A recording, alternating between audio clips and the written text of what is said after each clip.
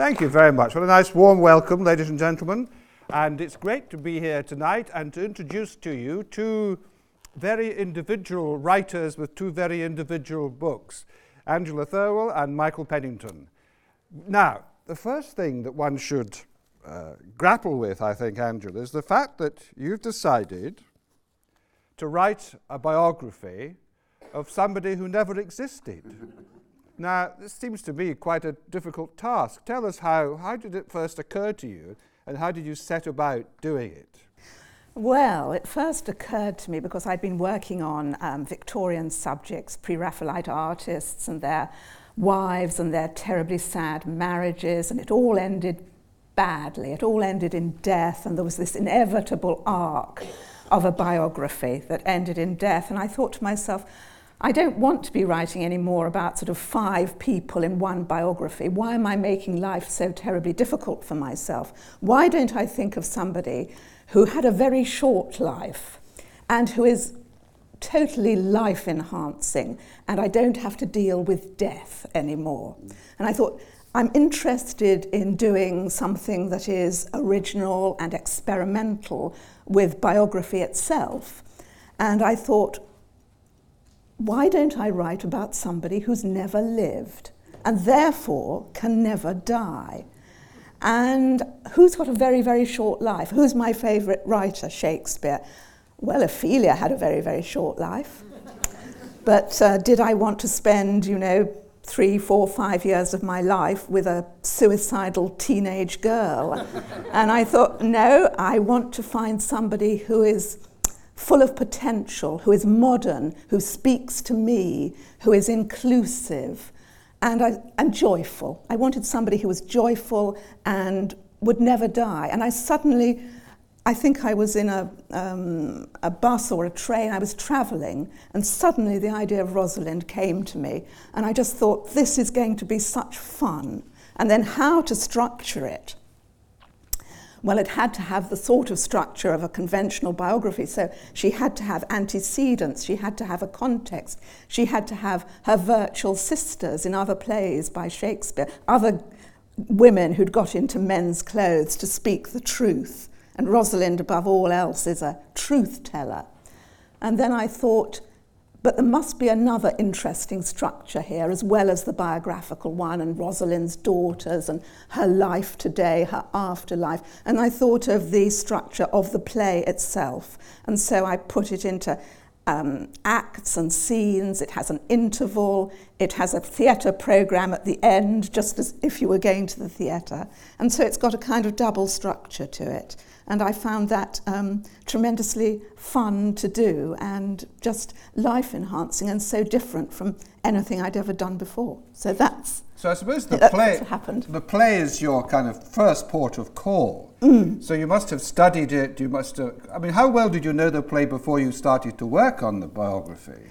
Well, in fact, I've never studied the play. I'd never done it at school. I'd never done it at university. And that was one of its charms to me, that I wasn't terribly over-spoilt by it. It had a freshness. And then I think in one of the extramural classes that I was teaching, at Christmas we tend to go off-piste and we do something different. We don't do Anna Karenina or Middlemarch. And the task that particular Christmas was to talk about the character in literature you would most like to have been.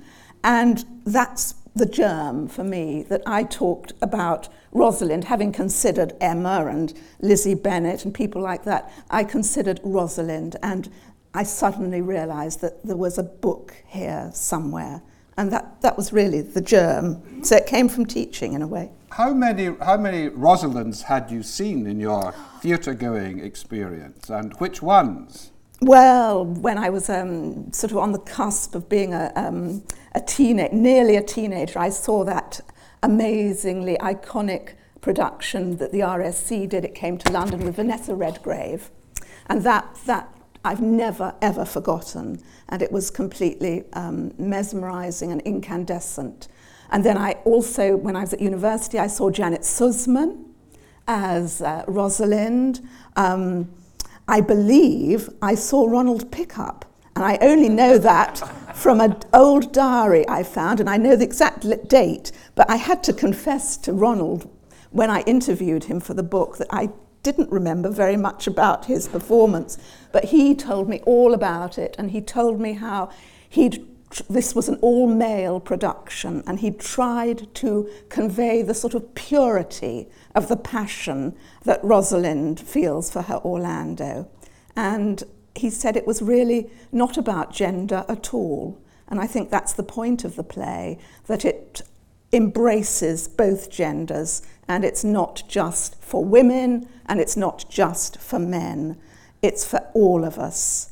And I found that particularly speaking and attractive and thrilling, really, that she was universal, is universal, as well as an individual.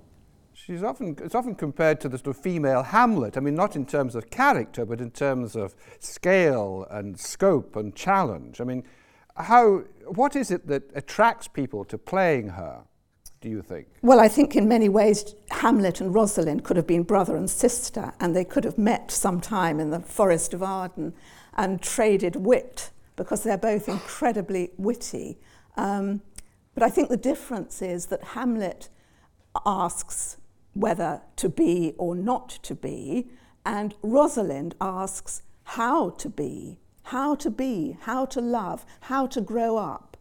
She opens things up, and the arc is not towards death, it is towards life, and the end of her play is only the beginning. It's the beginning of her life with Orlando and going back to organise a righteous dukedom with him. So much potential, so much happening. Whereas the arc of Hamlet and of King Lear too is that inevitable biographic or historic arc towards death. And I felt that Rosalind had that kind of immortality that made me feel excited and happy to be working on such a subject. Did you feel her presence while you were sort of working away? Did she kind of slightly take you over in a sense? I think all biographers are taken over by their subjects and live with them and are haunted by them and dream of them.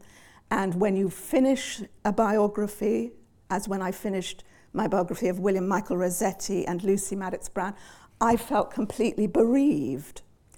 And when I wrote about Madox Brown and the women in his life, it's similar. However, with Rosalind, it's such an interesting question you ask me, because she is forever and for all time, I don't feel bereaved this time. I feel it is another beginning, and it's very, very exciting. And she's given me that. She's given me that joy, really. Michael, have you ever been in a production of As You Like It? No, I haven't at all, and I'm incredibly grateful to Angela, because although I know all the plays well, I know least in a way. It was one of the plays I know least. I've never been in it. I too saw Vanessa Redgrave's Rosalind. It was magnificent, I remember. And so it's had very little impact on me, so your book has done me a great service. But I can absolutely agree, there isn't another character I can think of that walks out of their play into the future in the way that Rosalind does. Hamlet dies, Lear dies. Viola is perhaps a little bit too passive a female hero, and so on. And Rosalind is the absolutely perfect example, perfect person to choose, really. So I'm a little bit unschooled. I mean, what Angela has done, in a way, is quite similar to the process that some actors go through in terms of thinking about a backstory for their characters, i.e. what has taken the character to the point when the play opens and we get to know them in a sense. I mean, is this do all actors think about their characters in that way, kind of writing a biography for them before they start work on the piece?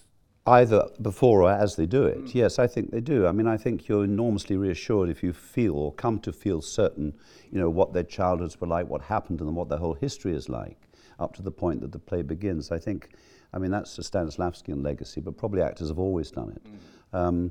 I think that's very important. It's very typical. I mean, what a biographer haunting their subject is very much like an actor haunting or seeking, trying to track down their Because we don't always know, because sometimes they come up with quite complicated backstories, and it's hard for an audience to know the process that they've gone through to get to the point of how they're sort of coping, how they're dealing with the character. If I could wrench your theme over to King Lear just for a second. I mean, this arises very much with King Lear, because the whole question in King Lear, in many people's minds, if you consider that family with the 3 daughters and the no mother and and Lear, what has happened in the past that's made the Goneril and Regan the way they are, indeed made Cordelia the way she is, made Lear what he's like, and the most bizarre theories arise, some of which are quite disagreeable, and there's a sort of minor trend for thinking that maybe there's been some kind of abuse of the children by Lear, which I think is a very unhelpful thing to consider, because it's such an issue in itself. You know, if you start importing that into the play, I don't think it's very helpful at all. But that's very fertile ground for speculation, as this peculiarly structured family with the 2 older girls, the afterthought, and above all, where is Mrs. Lear?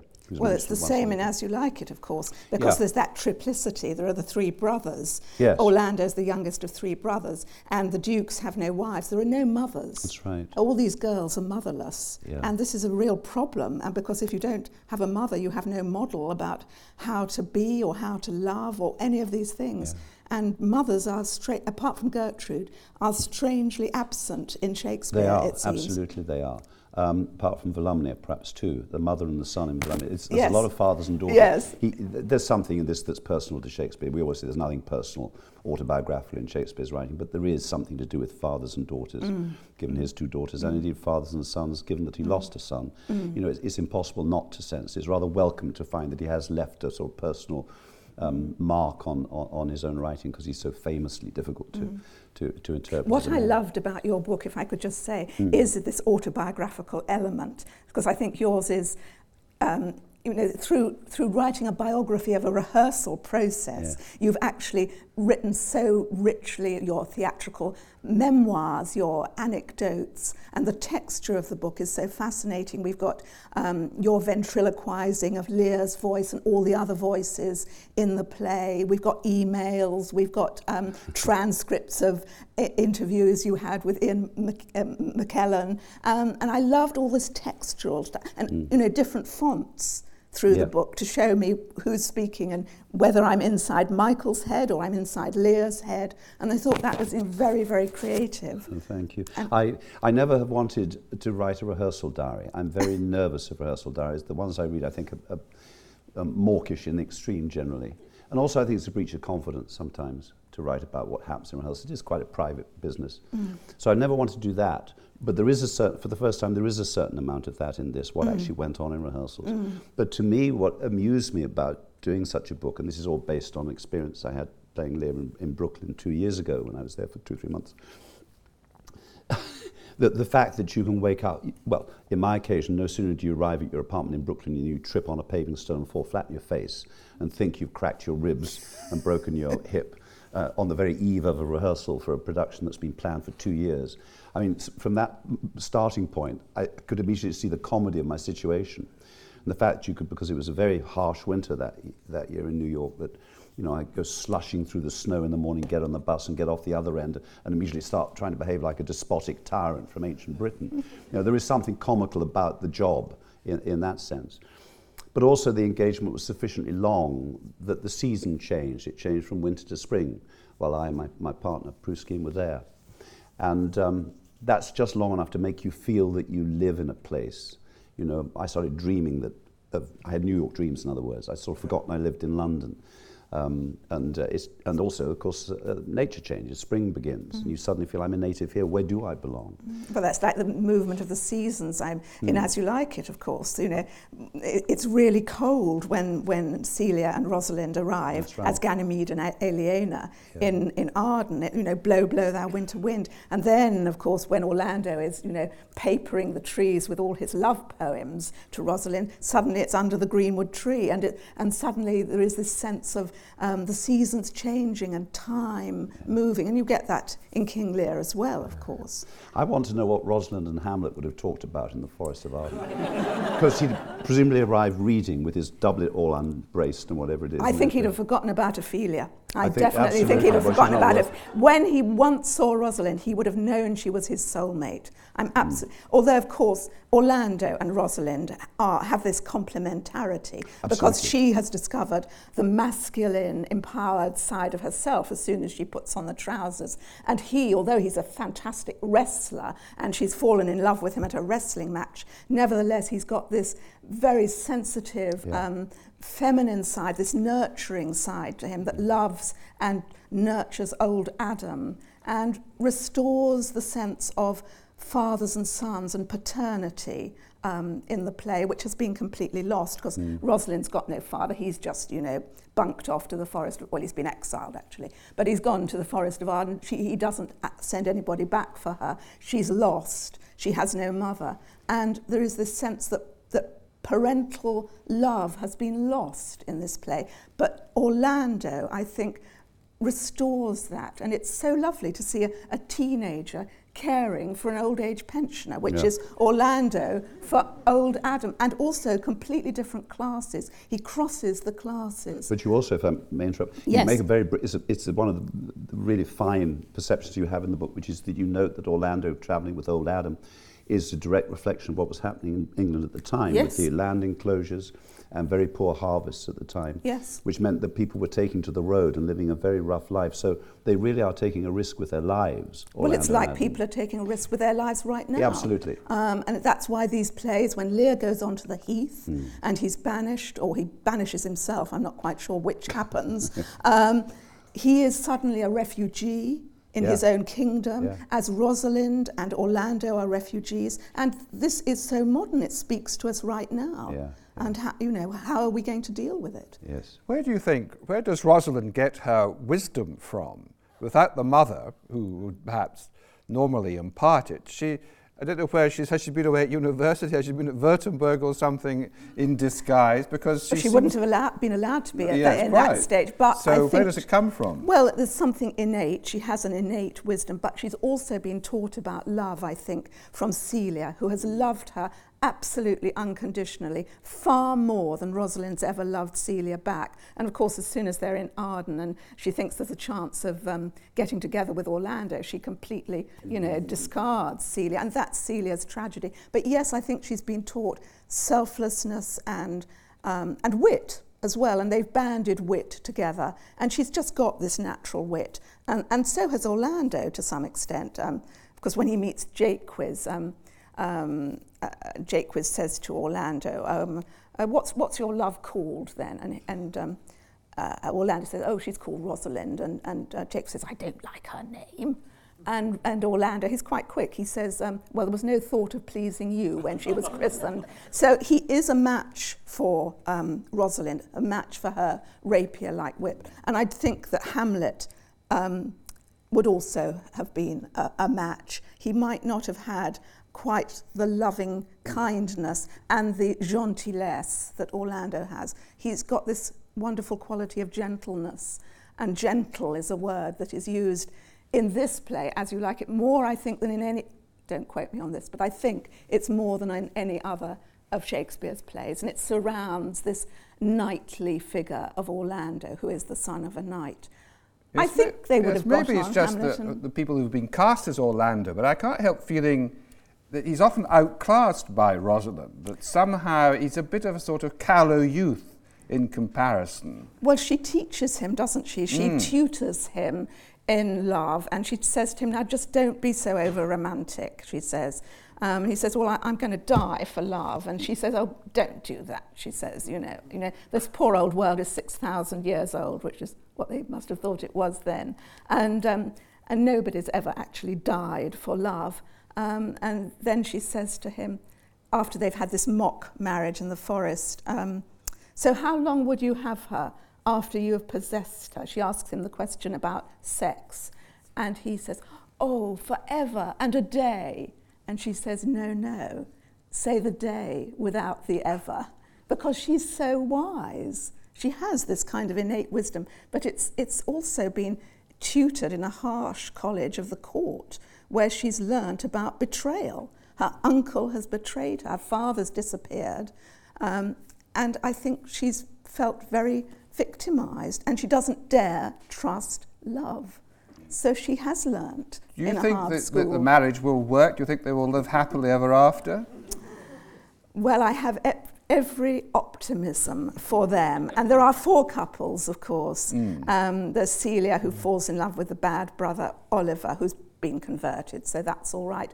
And then there's Touchstone, who has this falls in lust with Audrey. I think that'll last quite a long time, although Jaques doesn't think so. And then, of course, there's Phoebe, who's paired off with Silvius. And Phoebe has fallen in love at first sight with Rosalind dressed as Ganymede. And of course, in today's world, Phoebe could have become Ganymede's girlfriend, but in that world she had to be married off to Silvius.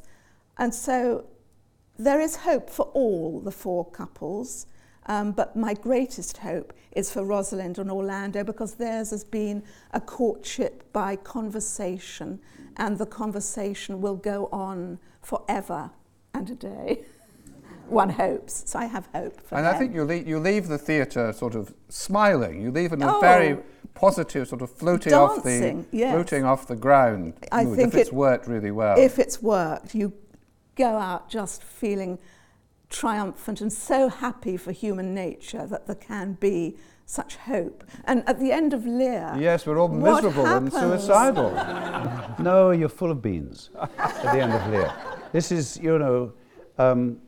like all great works of art. I mean, great music, great painting, or indeed the blues in music. The more you sing the blues go away. There's what the Greeks call catharsis, isn't it?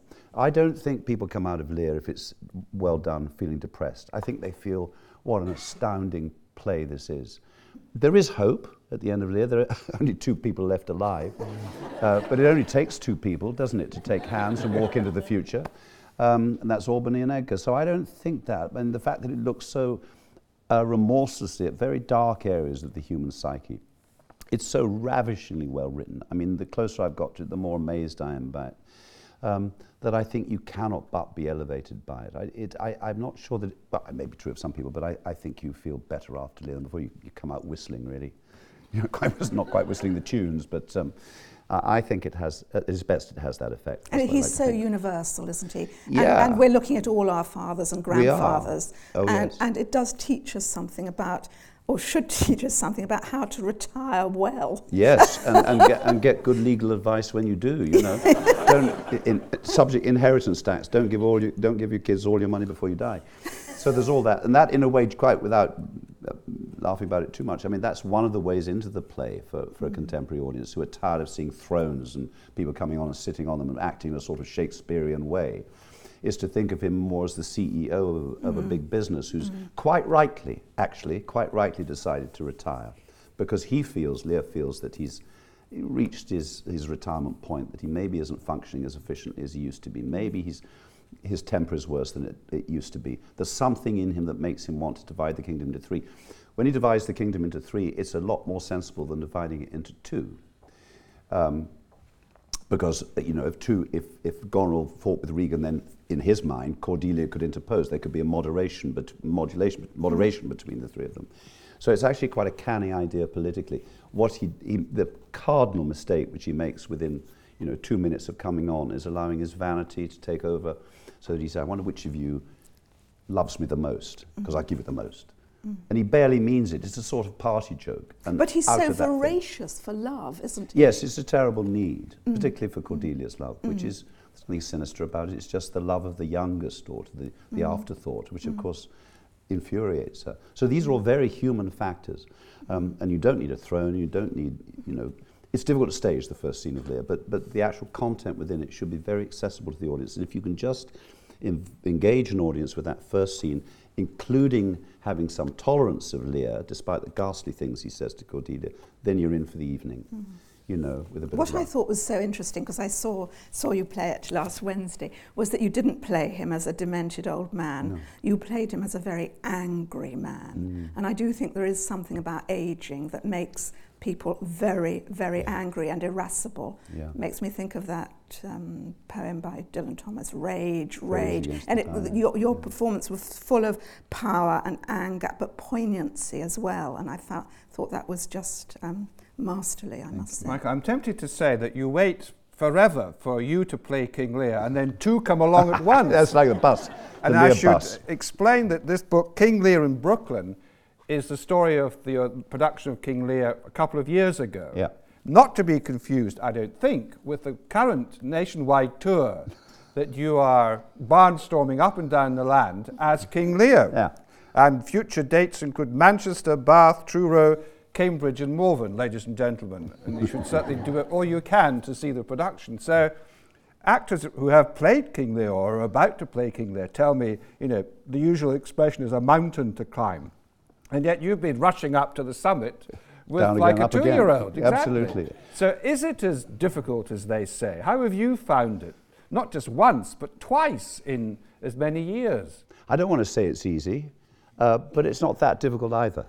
It's a very unusual situation. The New York production came about as a result of a chain of circumstances, and I thought that would probably be the end of it. To have a second shot at it's very rare to be able to revisit these parts anyway at any time. Occasionally you come across someone who's played Hamlet twice or Viola twice, but now the profession is so crowded, it's unusual. Gielgud played Hamlet 6 times, I think, and Lear 4 times, but those days are absolutely gone because there's just too many of us vying for the same roles. And actually to have 2 shots at it at all is unusual. To have 2 shots at it in 2 completely different productions, in 2 completely different countries, 2 completely different cultures, 2 completely different directors. That's really unusual, and I'm very happy about it indeed. And I love it. I'm having the time of my life, and that's the truth. I would hate to have missed it, and there is the question of what age you should play it at, and not to leave it too late or anything, because then you don't have the puff for it, or you don't have the memory for it. And I seem to have caught it just in time. Well, not just in time, I caught it in plenty of time. I maybe do a 3rd production soon. I mean, how are the productions different? Compare and contrast, as it were. In the most obvious sense, the one I did in New York was something like, in a formation, something like this, except that we had a 3-sided stage. In other words, where you are now would have been stage. It's more like the Minerva in Chichester, or some configurations of the old Cottesloe than it is tonight, obviously. So it was 3-sided, but the rear of the stage was very big. It opened out to the sides and was very high. So it was big enough to take the big effects, like the storm. But a lot of the play, one felt one was in a kind of debating chamber, so that though Lear has in fact, he doesn't have any soliloquies, but when you did use the audience, they were right there, and right here, which is a fantastic privilege. I mean, modern actors all love this. But you could also do the big stuff up there. And it held about 390, 400 people, the auditorium. We're now playing every conceivable kind of proscenium theatre in this country. I mean, Bath, Richmond, the old Matcham theatres, the hall in Cornwall, which is different again. It's a huge variety, and that to me is one of the joys of touring in this slightly old-fashioned barnstorming sense, where you take your play for a week to a theatre near you, and then off you go, and meet your colleagues at Crewe Junction Station, and all that. So it really, I respond to that very much and always have done. I used to do it in the 80s a great deal, and it's quite deep in the blood. So it couldn't be more different in terms of the circumstances than playing it in a relatively small studio theatre every night for 7 weeks. It just means it has to be bigger and has to be more generously given in these theatres, and that I do enjoy. As to the actual production styles, it's hard to say. I mean, the New York one was more abstract in its design, very beautiful abstract design, sort of gold, red, sort of metallic set, but very little furniture, as we do nowadays. So much the costumes were from various different periods, particularly periods within the 20th century. Ours is more specifically between the wars, between the First and Second World War. But I think, like so many of our choices in this respect nowadays, it's a way of stopping the audience worrying too much about it or considering where are we. It's suggestive of various periods without being very specifically attached to a particular period. Michael, you made a very interesting point there, that Lear has no soliloquies. Absolutely. And nor does Rosalind. No, that's right. And that's really fascinating, because we see them always, Lear and Rosalind, always in relation to other people. Yeah. And that's what gives them their authenticity as human beings, and makes them endlessly writable about. Or subjects for biographies. Yeah, pity he doesn't have an epilogue, Lear, like Rosalind. I know. What would you say? I mean, well, the only other great epilogue really is either Puck's, but really Prospero's. And Rosalind is the only female character that Shakespeare gives an epilogue to. Yeah. And it is a wonderfully witty epilogue, and it's when the boy actor who's come in as a girl to marry Orlando finally unmasks herself as the boy she always had been. Yeah. And when Michelle Terry did it at the Globe last summer, she came in this glorious farthingale like Elizabeth I, all golden and cream rough. And then on the words, "if I were a woman," she suddenly ripped off the farthingale, and there she was just in her breeches and hose, and there was this gasp from the audience, and I thought, this must have been what it was like in 1599. It was such an imaginative thing to do. What would the play be like? It would be much less, in a way, if there was no epilogue. Would you feel that the play was then more closed off? I mean, the epilogue is quite important, isn't it? But some productions skip it. Do they? They skip it, yes, and I think that's such a shame. Yeah. Or they put a pop song in its place. And I because it's very difficult in our day and age for a woman who's been playing Rosalind to say, "if I were a woman." And in fact, in the National Theatre's recent production, Rosalie Craig said, "as I am a woman," and it robbed the play, I'm sorry to say, National Theatre, but it robbed the play of all that layering of gender identity, of gender melting into each other, of inclusivity, and I thought it was a terrible mistake. But you can see how it arose, can't you? I mean, you can see how it's a difficulty. Yes, but it's not trusting the audience. It's saying, actually, you're not up to it. You don't understand it. And I thought it was a real mistake. That. How do you think, if Lear were to meet Rosalind, what would happen? How would it go? Kindred spirits? Hardly. Well, I suppose he'd be her grandfather, wouldn't he? At least. At least. He'd be grandpa. I think she'd be... Would she give him sort of advice? Tell him to... I think it would be fine. I mean, I have a brief for Lear. I like him. Yeah. And I think if you'd known him 10 years before the play began, I think they'd have gone on fine. Because actually, he's got a lot of humour in him. He has. And, he's highly efficient. He's very good linguistically. I mean, even that first scene when he's so enraged, almost out of control. I mean, his actual utterance is extraordinarily well-formed and almost lyrical. It's very stylish. Not long after this play, Shakespeare wrote The Winter's Tale, in which someone in extreme emotion, Leontes, his language and his manner of speaking becomes very disjointed and syncopated. But Lear's is extraordinarily fluent and fluid, even when he's emotionally out of control, which is curious. So I think he's had a great past. The older characters in the play, Kent, Gloucester, and indeed the Fool if he's played old, all have a great loyalty to him, which must be based on something. So something's gone wrong recently, I think. Yes, I think Rosalind would have wooed him as a granddaughter would woo a grandfather. Absolutely. And I don't think she'd been confrontational with him like Goneril is confrontational. I think she would have known how to manage him. Probably. And I think it would have been a great pairing, in fact. And what a shame they didn't meet. And, he goes onto the Heath to learn more about himself. She goes into Arden, and Orlando does, and it's the great subconscious. And somehow in this great subconscious, we all learn more about ourselves, and we learn about forgiveness and self-knowledge. And I think there's a lot of similarity between the two plays that we haven't really explored. I mean, they're both British plays but have French connections. And they're both about toxic families, really toxic families. And they're about brotherly hatred as well, terrible fraternal hatred. I think Rosalind would have managed Lear. I don't know what Lear would have made of her. He would have probably been quite benign towards her. I think so. Yeah, I think so. That's my belief and hope. I'm so glad. Angela and Michael will be signing copies of their enthralling books in the main bookshop, which is back in the main foyer at the main entrance, just round the corner and round again. It's been a lovely session. Ladies and gentlemen, please join me in thanking Angela Thirlwell and Michael Pennington.